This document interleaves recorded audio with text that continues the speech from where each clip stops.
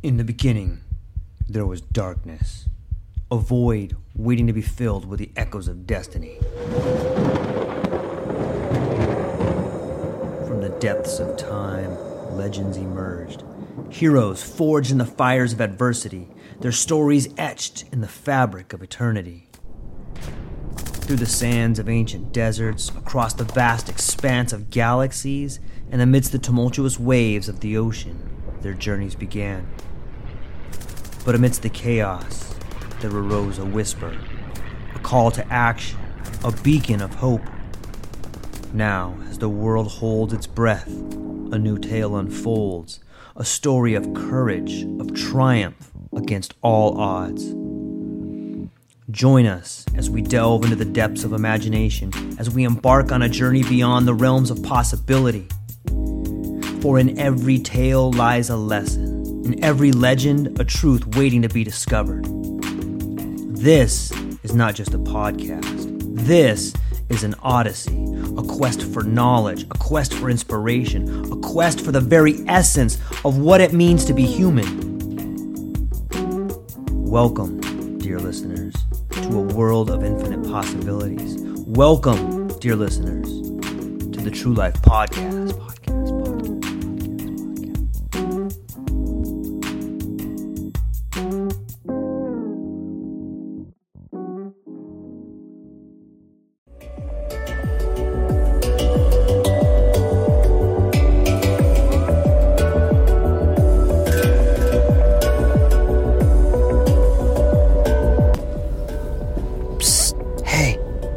Hey guys, it's me, it's George. Shh, don't look over here.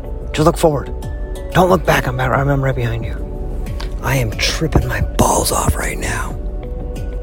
Can you hear me? How about now? Can you hear me now? Okay, you know what we're gonna do today? You guys wanna know what we're gonna do? We're gonna start off with a quick story. Let me tell you guys a story. I wonder why he's whispering. I'm whispering because I don't want people to hear. You don't want people to hear your podcast? Listen, I'll do the talking here. What the hell is this guy even talking about? Who is this guy? I'm nobody. I'm a tramp, a bum, a hobo. I'm a boxcar and a jug of wine, and a straight razor if you get too close to me.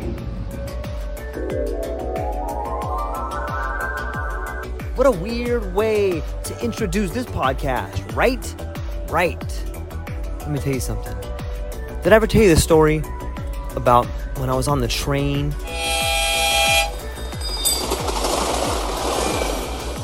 Choo-choo! On a warm summer's evening, on a train bound for nowhere, I met up with the gambler. We were both too tired to sleep, so we took turns of staring at the window at the darkness. The boredom that overtook us, and he began to speak. He said, "Son, I have made a life out of reading people's faces and knowing what the cards will by the way they held their eyes. So if you don't mind me saying, I can see that you are out of aces. For a taste of your whiskey, I'll give you some advice." So I handed him my bottle. He drank down my last swallow. Then he bummed a cigarette and asked me for a light. And then, the night, it got deathly quiet, and his face lost all expression. He said, "If you're gonna play the game, son, you gotta learn to play it right. You gotta know when to hold them. You gotta know when to fold them. You gotta know when to walk away, and when to run. And when to run." How's that for a little intro? Are you guys enjoying the Spotlight on Philosophy? Because we're still on Terence McKenna. I love this guy. The more in-depth analysis, the deeper we go into the mind of McKenna, the better we will all be. However, it's imperative to leave yourself a trail of breadcrumbs so you don't get lost. Remember old Hansel and Gretel? Gotta find our way back out.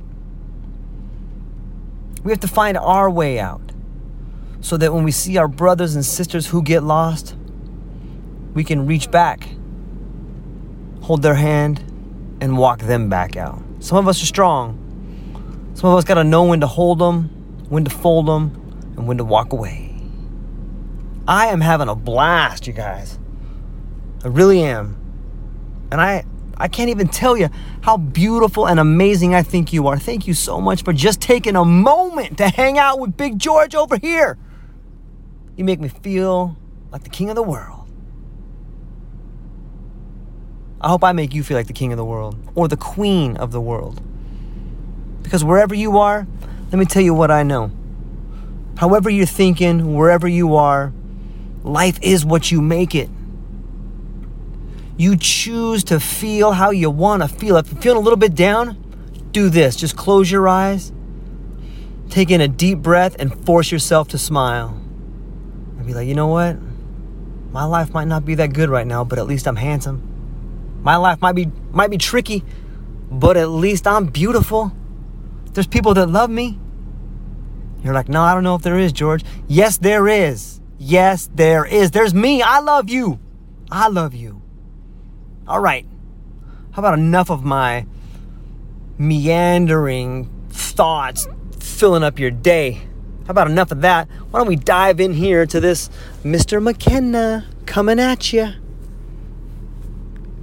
This, my friends, is from the New Dimensions interview with Michael Toms.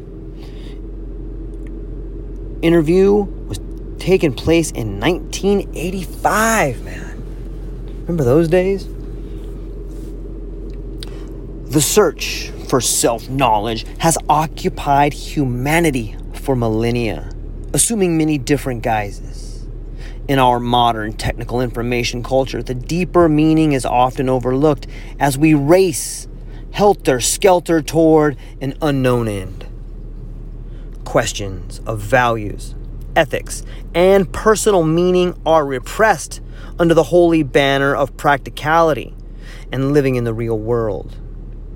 John Naisbitt, the author of Megatrends, points out that we are drowning in information, but starved for knowledge.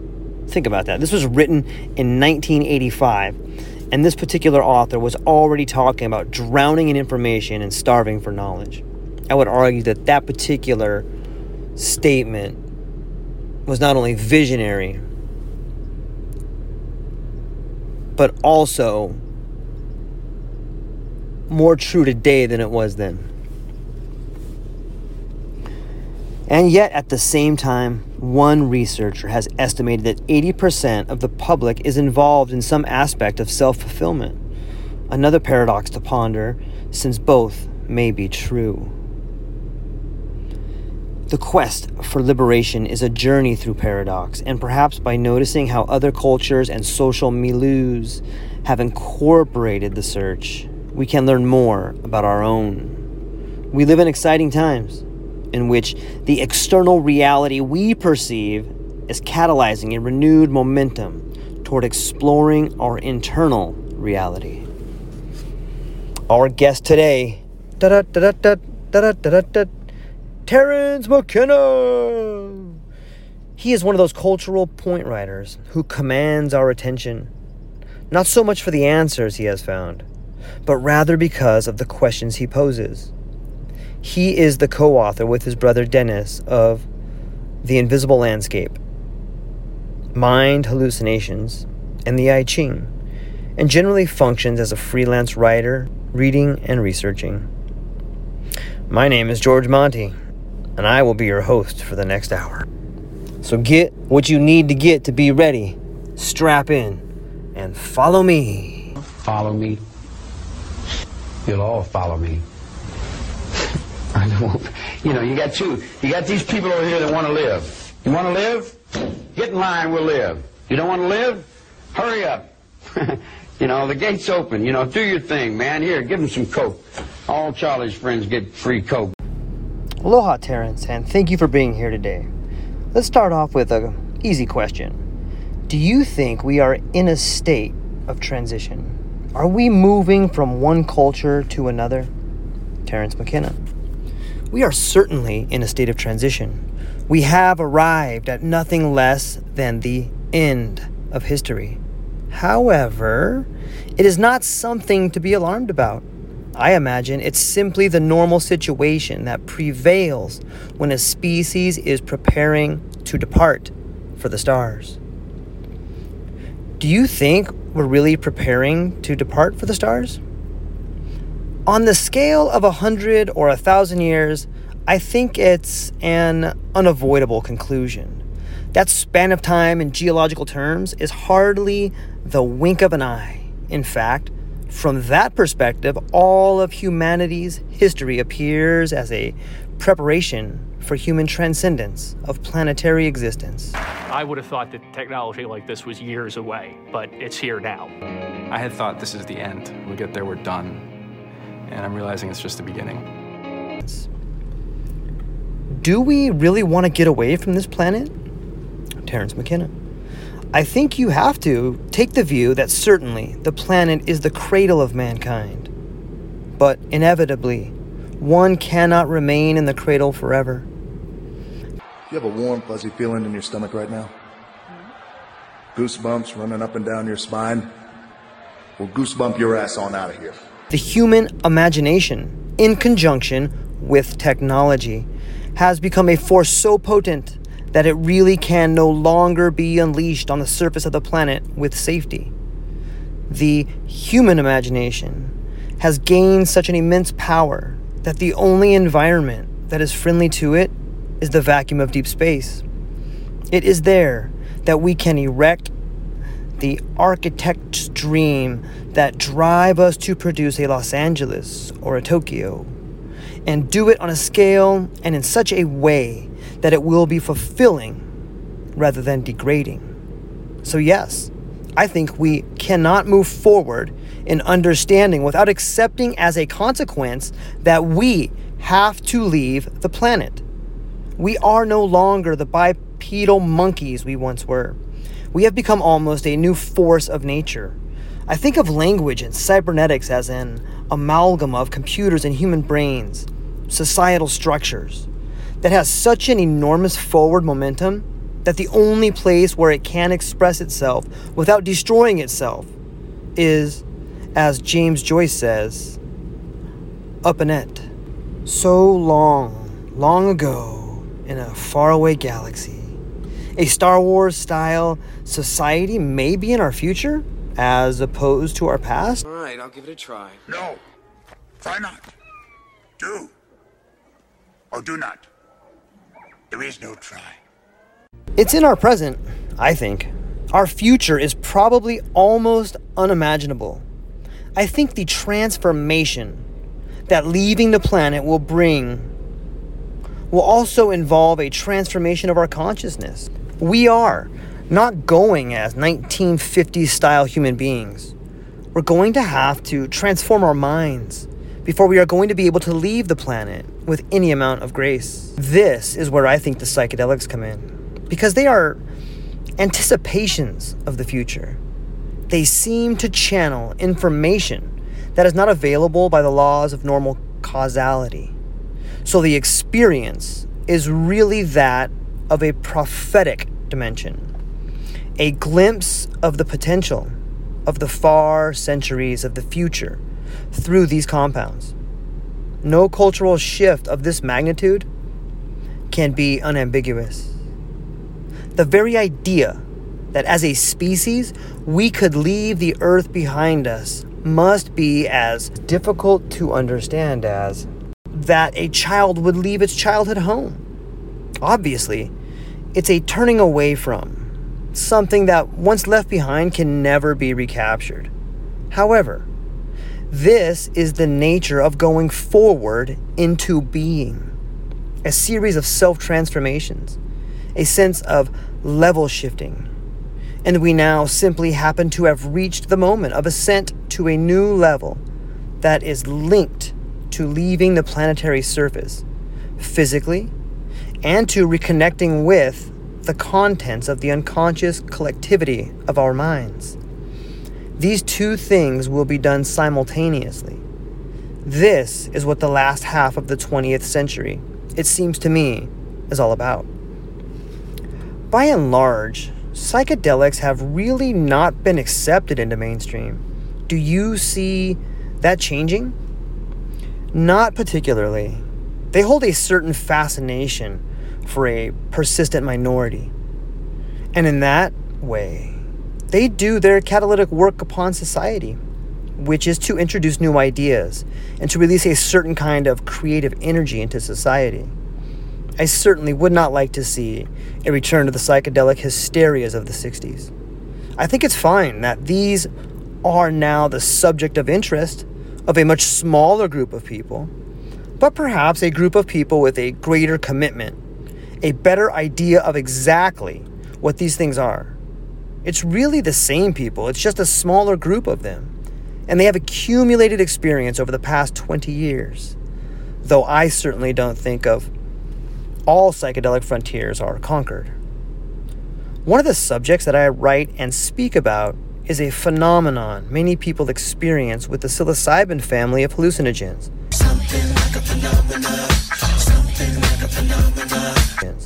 That has not been included in the standard model of psychedelic substances. I am referring to the logos-like phenomenon of an anterior voice that seems to be almost superhuman agency, a kind of genius loci. I consider this an alien intelligence, an entity so beyond the normal structure of the ego that if it is not an extraterrestrial, it might as well be. Its bizarreness and its distance from ordinary expectations about reality is so great that if flying saucers arrived here tomorrow from the Pleiades, it would make the mystery no less compelling in comparison. It amuses me that the scientific community has taken over the search for extraterrestrial intelligence and defined it as they care to define it and have dedicated radio telescopes to search the galaxy for signals. The world's largest radio telescopes is in Arecibo in Puerto Rico, and within the shadow of that installation, psychedelic mushrooms grow in the fields and cows graze quietly in the sunshine. It's a marvelous interpretation of the near and the far away. I believe that the place to search for extraterrestrials is in the psychic dimension. And there, the problem is not the absence of communication, but an abundance of signals that must be sifted through. Because the fact of the matter is that shamans and mystics and seers have been hearing voices and talking to gods and demons since Paleolithic times and probably before. We should not rule out this approach to communication.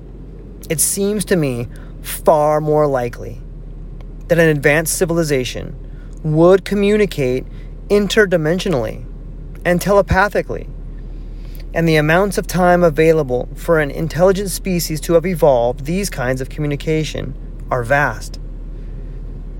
I think that it's very interesting, then, that the tryptamines, psilocybin, and DMT are effective doses very reliably trigger what could only be described as contact-like phenomena.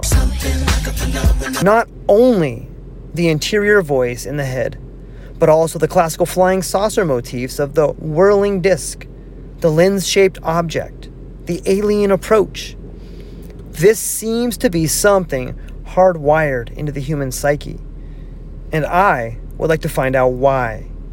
I think it's a very odd fact of human psychology, and I do not buy any of the current theories, ranging from that nothing at all is happening to that this is, in fact, a species from a world around another star that is getting in touch with us.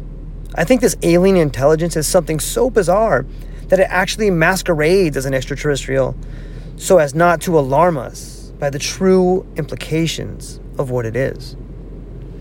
I'm going to pause there for a second. It's so fascinating to think about that.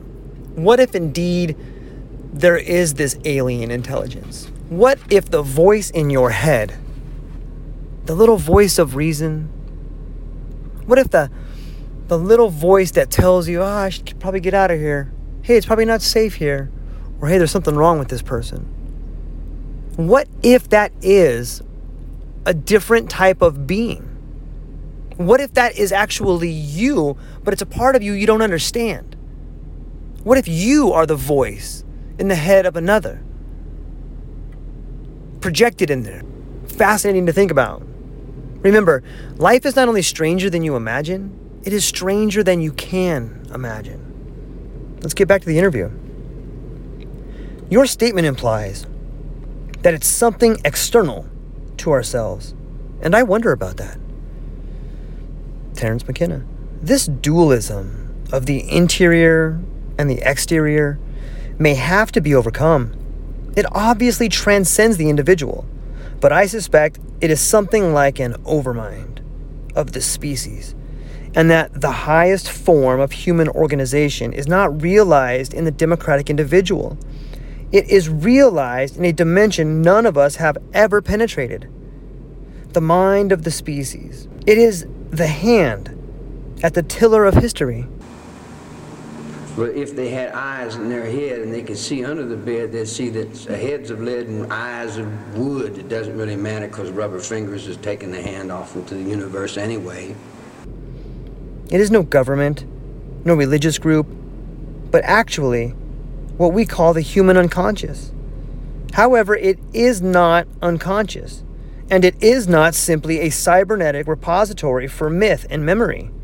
It is an organized entelechy of some sort, and through human history is its signature on the primates. It is very different from the primates.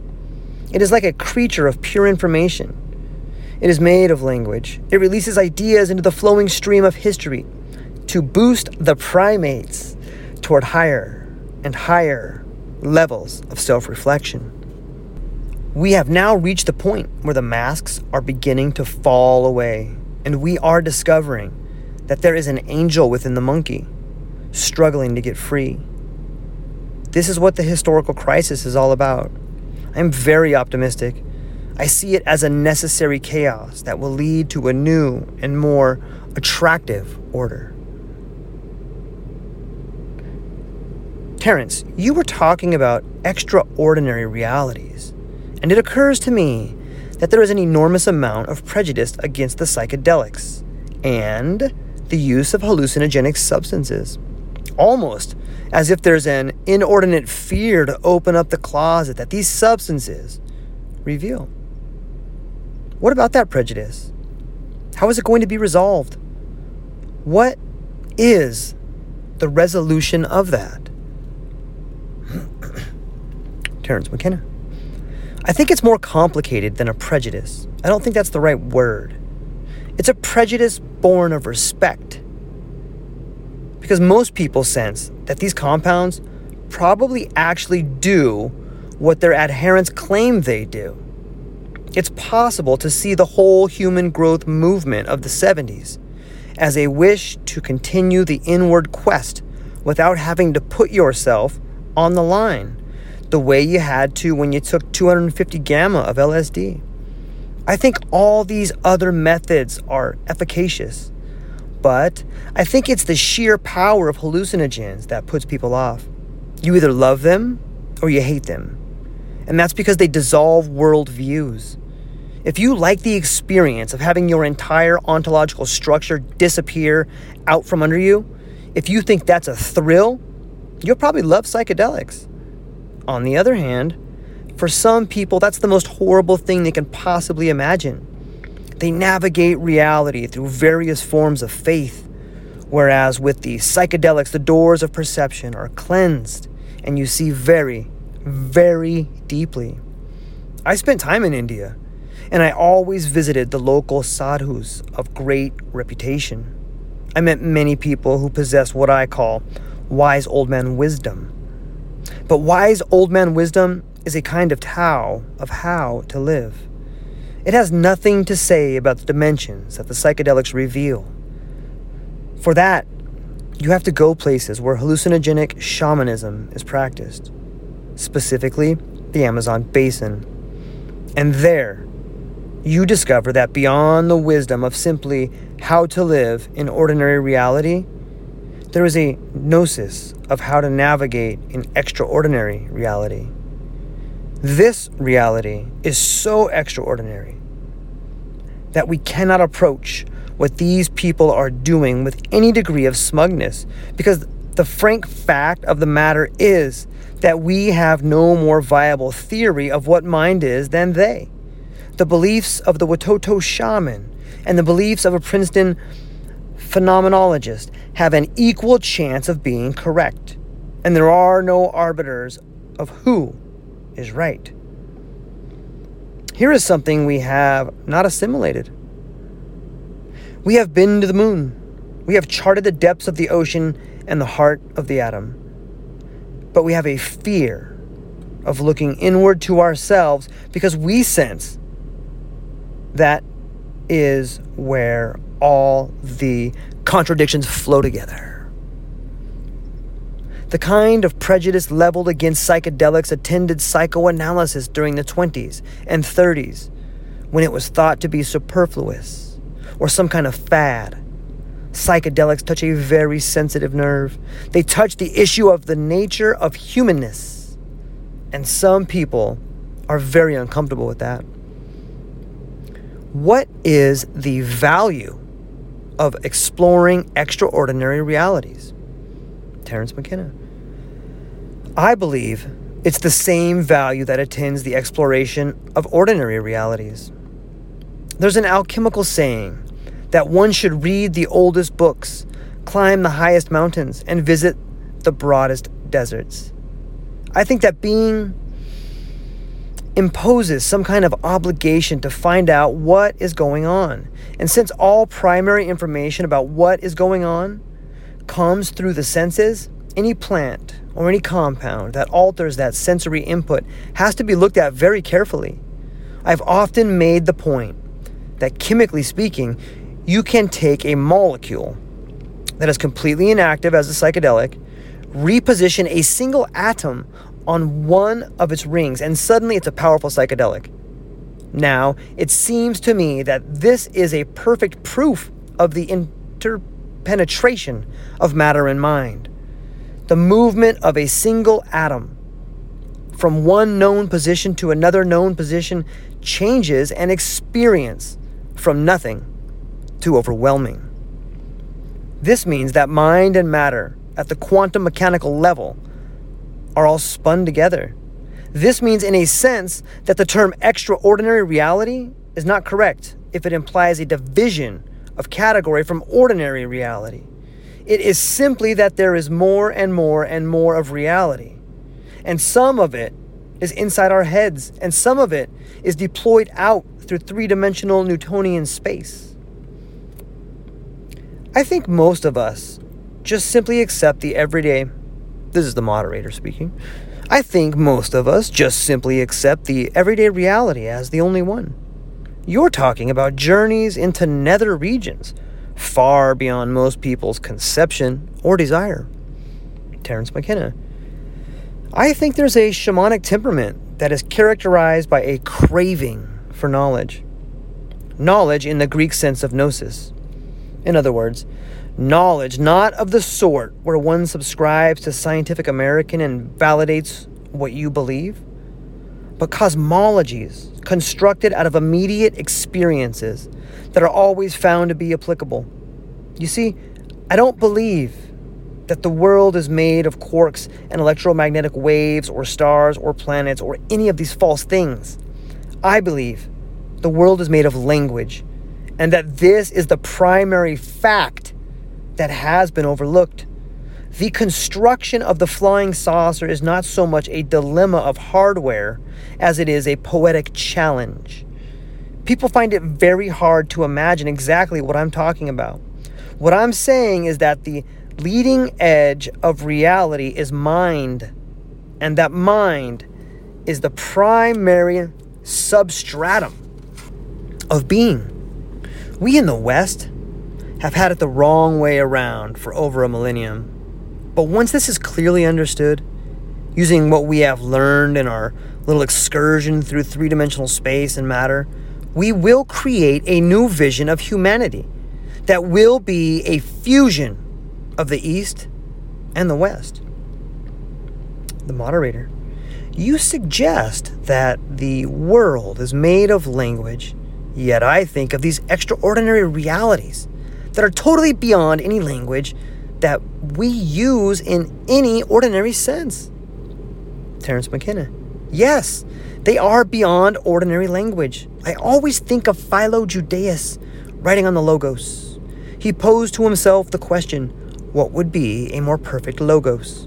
And then he answered, saying, it would be a Logos that is not heard, but beheld. And he imagined a form of communication where the ears would not be the primary receptors, but the eyes would be. A language where meaning was not constructed through a dictionary of spoken words, but where three-dimensional objects were actually generated with a kind of hyperlanguage that there was perfect understanding between people. This may sound bizarre in ordinary reality, but these forms of synesthesia and synesthetic glossolalia are commonplace in psychedelic states. Terence, could you identify Philo for us and tell us who he was? Terence McKenna. He was an Alexandrian Jew of the 2nd century who made it his business to travel around the Hellenistic world discussing all the major cults and religious and cosmogonic theories of his day. Fuck, you believe this? 2 fucking days and nights. Fuck me! Fuck me, you motherfucker! Give me the fucking name! Charlie M. Charlie M? You make me pop your fucking eye out of your head to protect that piece of shit! Charlie M, you dumb motherfucker! So he's a major source of Hellenistic data for us. The moderator. How would you relate to Socrates' view of the world? Terence McKenna. I think that is hard not to be a Platonist, but it's something that perhaps we should struggle against, or at least struggle to modify. I think of myself as sort of a Whiteheadian Platonist.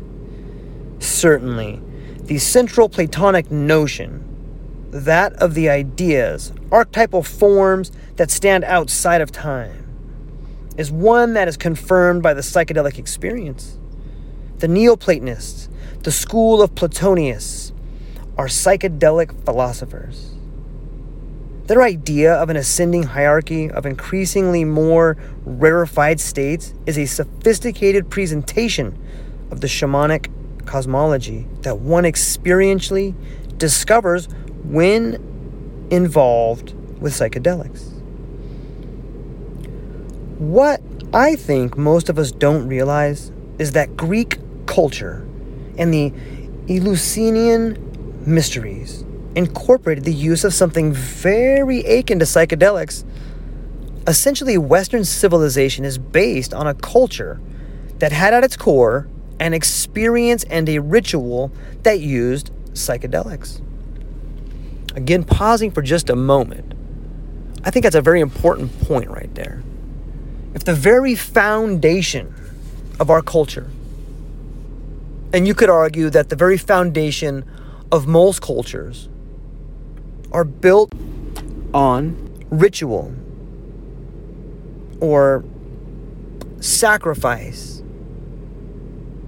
or rite of passage, might that be what we are missing today? There's no rites of passage for young men. There's no rites of passage for young women. I think that is something that, if we are truly to come together as a planetary species, there must be some sort of planetary rite of passage for all of us to go through. So much of our time is spent thinking about the differences of one another. However, the only way to truly come together is to spend time talking about the similarities, the trials, the tribulations, the rituals in which all of us are forced to face sometime in our life.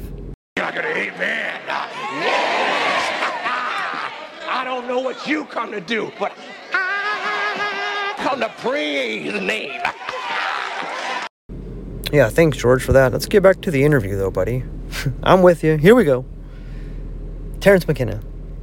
Yes, for over 2,000 years, everyone who was anyone in the ancient world made the pilgrimage to Eleusis and had this experience that Gordon Wasson and Carl Ruck have argued very convincingly was indeed a hallucinogenic intoxication produced by ergot. But of course, as soon as the church solidified its power, it closed these Platonic academics and moved against so-called pagan and heretical knowledge. Not only the Platonists, but all the Gnostic sects and mystery schools were repressed. I like to think that this repression ended in a very odd way when in 1953 Gordon Wasson and his wife Valentina discovered the psilocybin mushroom cult in the village of Hualta de Jimenez. It was as if Eros, who had been martyred in the old world, was found sleeping in the mountains of Mexico and resurrected. The experience of the mushroom is very much the experience of a genius loci, a god on the Grecian model. Not the god who hung the stars in heaven, but a local god, a pre-Christian, bacchanalian nature power that is very alien and yet resonates with our expectations of what the experience would be like. Moderator. Interesting that the mushroom is a symbol in our culture of death and destruction. The symbol of the nuclear explosion. Terence McKenna. Yes, my brother has made that point, asking, what mushroom is it that grows at the end of history? Is it the mushroom of Fermi and Oppenheimer and Teller? Or is it the mushroom of Wasson and Hoffman and Humphrey Osmond? Somehow I think the latter is safer. It may not only be safer, it may open the way to escape from the former. It's like a pun of physics that the force of liberation and the force of destruction could take the same form. It's like alchemists call the coincidentia oppositorium. Moderator. It seems an amazing synchronicity. I was interested in talking with Andy Weil, the author of Natural Mind, about the fact that a new genius of psilocybin-containing mushrooms is appearing that has never been seen before. It's almost as if they're appearing now for a reason. Terence McKenna. It's amazing how many new species have been discovered. Since people have bent their attention to hallucinogenic mushrooms, there have been psilocybin mushrooms reported from England and France, localities where, so far as we know, there is no cultural history of usage at all. However, it's interesting that cultural usage seems to come very early in human history. Hallucinogens are hardly welcome in agricultural societies. I think it was Weston LaBarre who made the point that once one learns how to grow plants, one's gods shift from the ecstatic gods of hallucinogens to the corn god or the food god. And life is no longer about divining the hunt and the weather through the ecstatic use of hallucinogens. Rather, it becomes about being able to get up every morning, go to work in the fields. You mentioned earlier the prejudice against hallucinogens. I think cultural suppression of hallucinogens reaches back to the beginning of agriculture, when there was competition among plant gods that exemplified lifestyles that were alien to each other. Isn't that interesting to think about? Anyone who's utilized a psychedelic substance at higher than a recreational dose, more than likely, everyone I have spoken to has had a feeling or a thought, but I think feeling is more apt. I think a feeling is a better way to describe it. It's a boundary dissolution. Like, it breaks down boundaries. It promotes critical thinking. It forces you to ask big questions, and it will not allow you to be nullified by silly things like, because I said so. It's like this unwavering need to drill down and find out why. I think that's exactly the reason why when we move to an agricultural-based society that we moved away from psychedelics. You see, when you are constantly asking why, it makes it incredibly difficult for the people in positions of authority to justify their reasoning. You must first think about the person who seeks to be in positions of power, who seeks to be in positions of authority. Those are the same people that do not want to be questioned. They do not want to be reminded how selfish they are. They do not want to be reminded that they are responsible for the well-being and the group of the people they claim to lead. They would like to have all the resources. They would like to have all the authority and all of the good things that come with it. But very few people in positions of authority will want to take the good and the bad. It's that shift in mindset from hunters and gatherers to an agricultural-based society, to the pyramidal structure of the church, to the social strata of today's environment. Psychedelics break down those borders. They break down those ideas of authority. They're constantly questioning the motive. I think it's also important to add here that a question mark, if flipped upside down, it kind of looks like a scythe. You know, the weapon carried by the Grim Reaper. That's why questions are so important. A really well-timed question can, without a doubt, derail the motivations, without a doubt, derail the poor decision-making coming from our so-called leaders. Let's jump back in here to the interview. The moderator. Is psilocybin illegal? Terence McKenna. Yes, it is a Schedule I drug. It was placed on the list at the same time as LSD, even though the issue was presented to the public in terms of LSD being made illegal.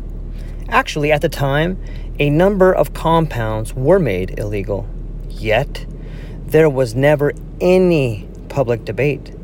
All psychedelics were viewed the same way, and LSD was used as the model. Actually, these compounds vary widely.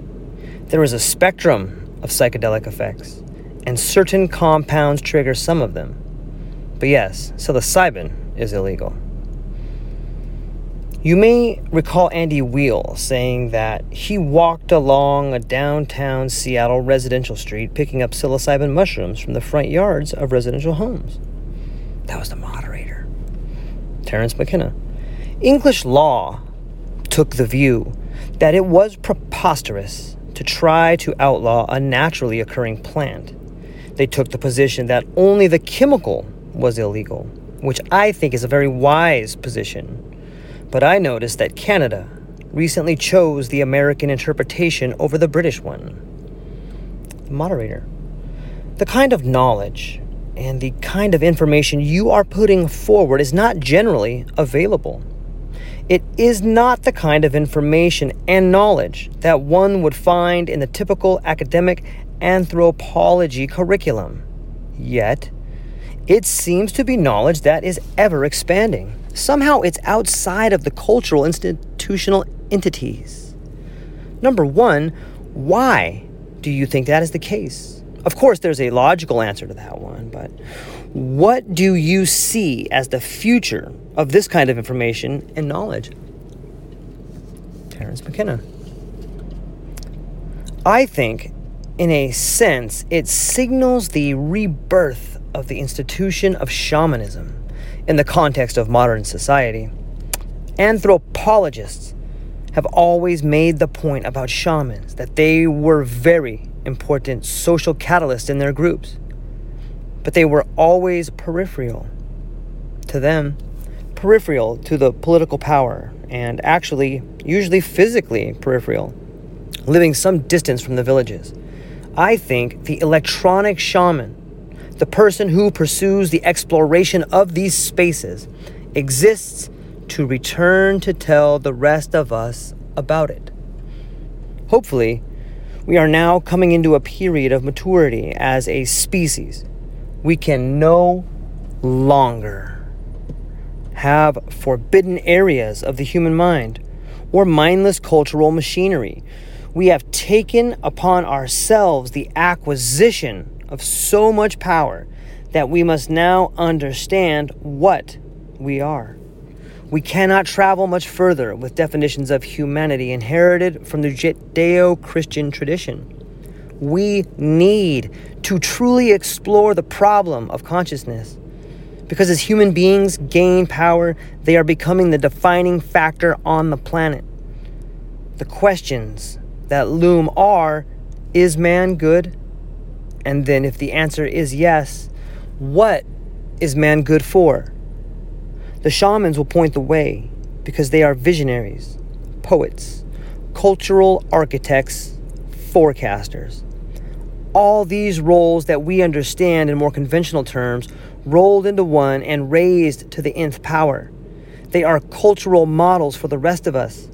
It has always been true that the shaman has access to a superhuman dimension and a superhuman condition, and thereby affirms the potential for transcendence in all people. The shaman is an exemplar, if you will, and I see the new attention that's being given to these things, signaling a sense on the part of society that we need to return to these models. This is why, for instance, in the Star Wars phenomenon, Skywalker, the name of a major character, is a direct translation of the word shaman out of the Tungusic, which is where Siberian shamanism comes from. So these heroes that are being instilled in the heart of the culture are shamanic heroes. They control a force that is bigger than everybody and holds the galaxy together. This is true, as a matter of fact. As we explore how true this is, the limitations of our previous worldview will be exposed for all to see. I think it was J.B.S. Haldane who said, "The world may not only be stranger than we suppose, it may be stranger than we can suppose." Moderator, I think that the character Yoda is a shamanic type character. Terence McKenna, very much so. Moderator, as we talk about shamans and shamanism, again, that brings up cross-cultural currents. Do you see shamanism taking on a new form? Terence McKenna, I believe, along with Gordon Wasson and others, but in distinction to Mircea Eliade, who is a major writer on shamanism, that it is hallucinogenic shamanism that is primary, where shamanic techniques are used to the exclusion of hallucinogenic plant ingestion. The shamanism seems to be vitiated. It is more like a ritual enactment of what real shamanism is. The shamanism that is coming to be within people in our culture who feel comfortable with psychedelic plants, and who, by going into those spaces and then returning with works of art or poetic accounts of scientific ideas, are actually changing the face of culture. I connect the psychedelic dimension to the dimension of inspiration and dream, and I think history has always progressed by the bubbling up of ideas from these nether dimensions into the minds of receptive men and women. It is simply that now. With the hallucinogens, we actually have a tool to push the button. We are no longer dependent upon whatever factors previously controlled the ingression of novelty into human history. We have taken that function to ourselves, and this will intensify and accelerate the cultural crisis toward its ultimate resolution. Moderator. So as we continue to move toward the further exploration of these spaces, we can expect social change as a result of personal change? Terence McKenna. Tremendous social change. In fact, what is happening is a tendency toward what I call turning the body inside out. Through our media and cybernetics, we are actually approaching the point where consciousness can be experienced in a state of disconnection from the body. We have changed. We are no longer bipedal monkeys. We are instead a kind of cybernetic coral reef of organic components and inorganic technological components. We have become a force that takes unorganized raw material and excretes technical objects. We have transcended the normal definitions of humans.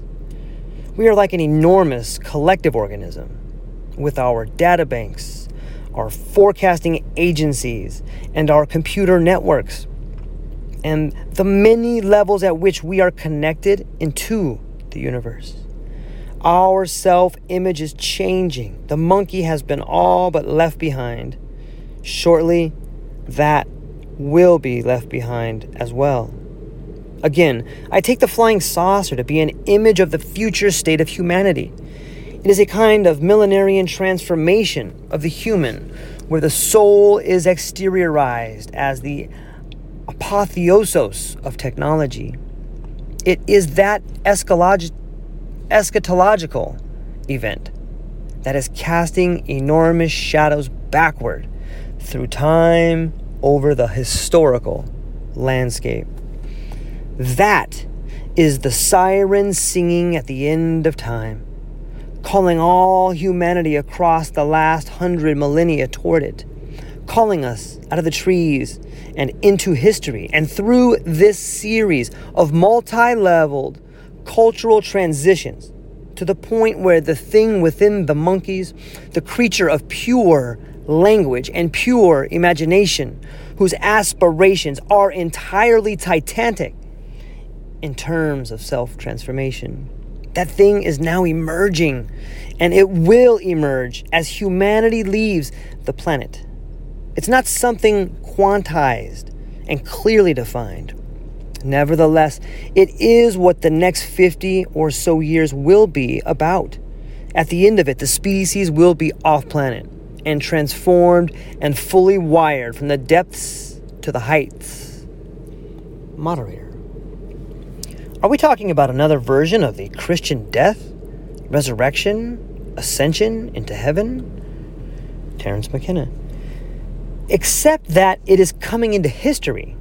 What is happening is that the paradise promised the soul is actually going to enter into history. Technological men took the apocalyptic aspirations of Christianity so seriously that we are going to realize them. It has become the guiding image of what we want to be.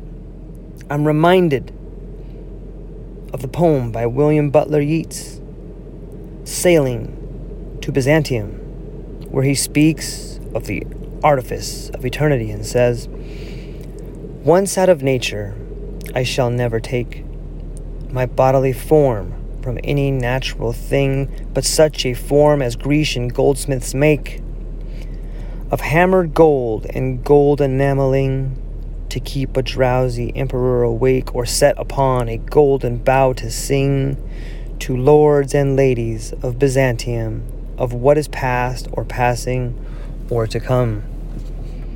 This is the image of the human body, become an indestructible cybernetic object. Yet within that indestructible cybernetic object, there is a holographic transform of the body that is released into the dream. It is an image of the human transformed and released into hyperspace of information, where one is a thing of eternal circuitry, but one appears to be walking along an unspoiled beach in paradise. We are going to find the power to realize our deepest cultural aspirations. This is why we must find out what our deepest cultural aspirations are. Moderator. What about the idea that these spaces that we've been talking about, that you've been illuminating, are spaces that can be achieved without the use of psychedelics? Is it possible to achieve this without the use of psychedelics? Terence McKenna. I've scoured India. In my humble personal opinion is that it is highly unlikely. I've always approached people of spiritual accomplishment with the question, what can you show me? Wise old man wisdom is one thing, but the hallucinogen-using shaman of the Amazon seems to be able to go far, far beyond that. There may be physical techniques for duplicating this, but the efficacy and the dependability of the hallucinogen seems to me to make them the obvious choice. Only a series of cultural taboos would cause one to engineer around hallucinogenic shamanism. It is the obvious path to transcendence. People must face the fact that at one level, we are chemical machines. That doesn't mean we are that at every level, but it does mean that there is a chemical level where we can intervene to change the pictures that are coming in and going out at higher levels. Moderator, you're not suggesting that people should do this by themselves, are you? Terence McKenna. Take hallucinogens? Well, I don't know about taking them by themselves. Probably not. Although I always prefer to. What I am suggesting is that hallucinogens be taken in a situation of minimum sensory input. Lying down in darkness with eyes closed cannot be surpassed. People want music. They want to walk around in nature. And all of these other things. Nature and music are beautiful in their own right. They are the adumbrations of the psychedelic experience that we deal with in ordinary reality. In confrontation with the deep psychedelic experience, these things are hardly more than impediments. Very interesting things are happening in the utter blackness behind your eyelids while lying still in silent darkness. And that is where the mystery comes from and goes to. Well, my friends, there you go. We banged out number 3. Maybe the most interesting of all of them so far. I hope you guys are enjoying it. I wanted to add just a little bit more on the method of set and setting in which Terence McKenna tells us to explore. I once heard him explain it as pushing off into the dark night on the ocean of chaos. And you push your skiff off and you begin your journey as the warm winds blow you towards the drop point. And when you get out where you can no longer see land, you drop your nets into the oceans of chaos. And right about that time, the winds begin to howl. The rains begin to fall. The sea becomes angry. Chaos is around us. Sometimes that chaos becomes so great, the ship capsizes, the wind blows holes in the sails. As you pull up your nets, if you're even able to pull up your nets, you see that something large, vicious, has torn through your nets like a hot knife through butter. However, there are the times when you weather the storm. Whether the weather be fine, or whether the weather be not, whether the weather be cold, or whether the weather be hot, we'll weather the weather, whatever the weather, whether we like it or not. There are those times after weathering the weather that you pull up your nets and you find the new idea. You pull up your nets and you find a cultural treasure, a game-changing idea, something new, some substance for the community, and you bring that back. And you share it with the community, and you make the community better. That is our goal. That is my goal. I hope that's your goal, to bring something back from those areas. It's imperative to understand it's very difficult to do, especially the higher the dose. One must spend countless hours in a library to truly understand the techniques possible to do so. I hope you choose to do that. I also hope you choose to spend some time with me and maybe share this podcast. I love you guys. I hope you're having an amazing day, because things are about to get really interesting. I love you guys. Aloha.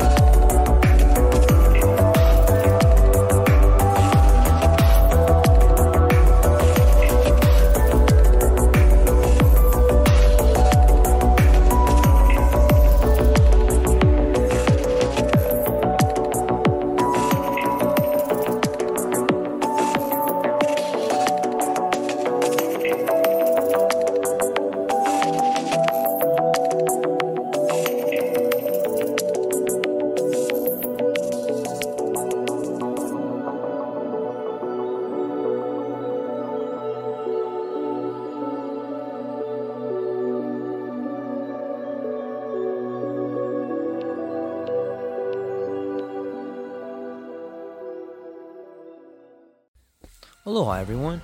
Thanks for taking a moment to hang out with me in the True Life Podcast. I truly appreciate it. If you're taking some time to listen to this, whether it's your first podcast with me or you've been with me the whole way, I truly want to say thank you from the bottom of my heart. Additionally, I would like to try to inspire everyone. The world is a crazy place, and if you listen to your heart and you take some chances, I really think the world will unfold in front of you in ways you can't imagine. I've been doing the podcast for about 5 years. Last year, I decided to take the plunge. Well, circumstances dictated that I took the plunge, and I did.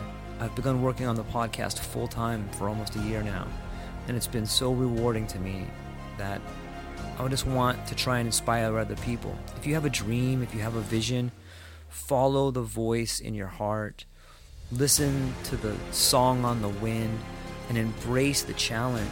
I think you're strong enough, you're smart enough, and you're good enough to make your dreams come true, but you have to believe in them. And I truly believe wholeheartedly that if you take a chance, a real chance on what is possible, then your dreams will unfold in front of you. Uncertainty can be a monster.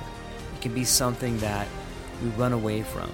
But much like fear, if you stand in front of it, it's not that big of a problem. I know everyone listening to this has a dream and a vision, and I hope you all conquer it. And I want you to know it's possible.